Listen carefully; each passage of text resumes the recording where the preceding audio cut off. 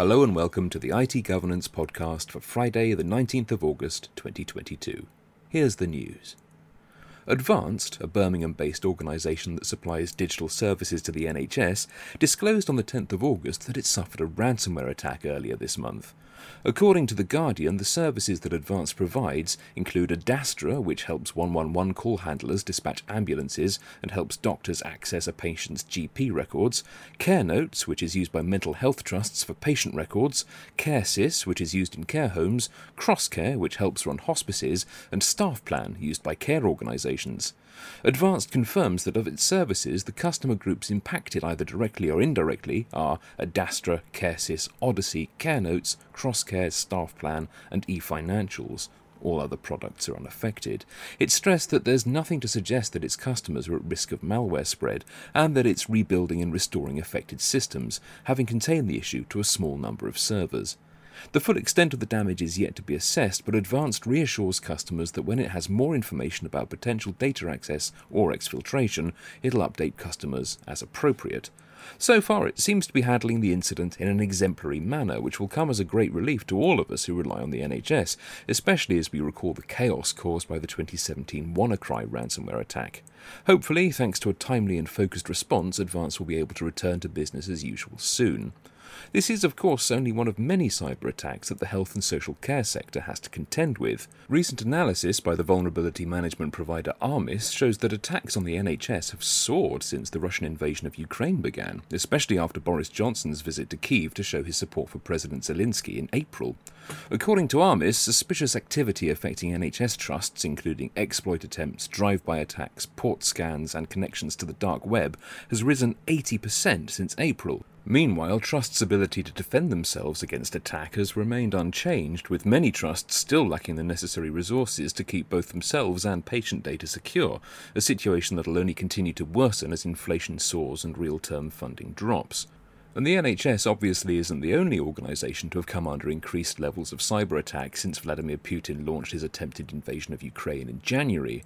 The Cyber Peace Institute, a non-governmental organisation based in Geneva, has documented more than 300 cyber attacks and operations affecting 27 countries, tied to 36 threat actors associated with the Russia-Ukraine war.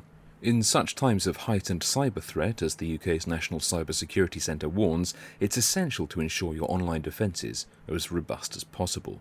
Finally, I promised last time that I'd provide a brief overview of the Data Protection and Digital Information Bill's main proposals ahead of its second reading in the Commons on the 5th of September, when it's due to be debated by MPs.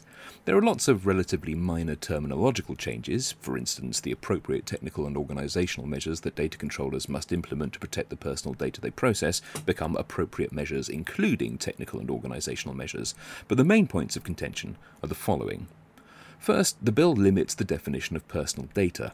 Whereas the GDPR defines personal data as any information relating to an identified or identifiable natural person or data subject, the bill restricts the scope of personal data to information that makes a living individual identifiable by a controller or processor by reasonable means at the time of their processing, and identifiable by reasonable means by anyone else that the controller or processor knows or ought reasonably to know will or is likely to obtain the information as a result of the controller or processor's processing.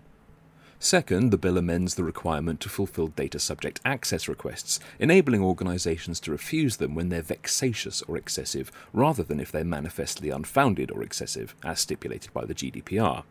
Third, the bill removes the requirement for UK representatives for controllers outside the UK.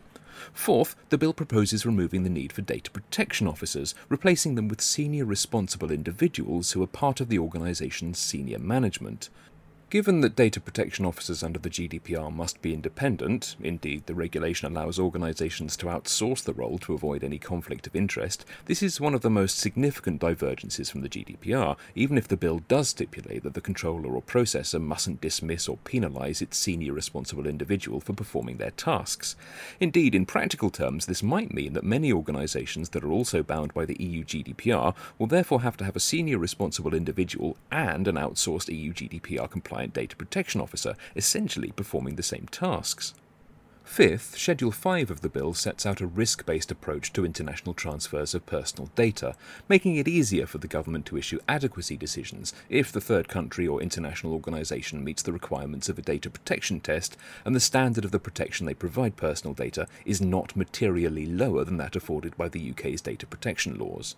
There are also further provisions relating to international transfers that rely on appropriate safeguards, such as standard contractual clauses. Finally, it's worth stressing that this is the first reading version of the bill, and it's likely to be changed before it reaches the statute books, but we will keep an eye on it and continue to keep you informed. That was the news, and that's it for this time. As ever, you can get in touch with us either by leaving a comment on the blog or via Twitter at ITGovPod, that's my account, or at ITGovernance.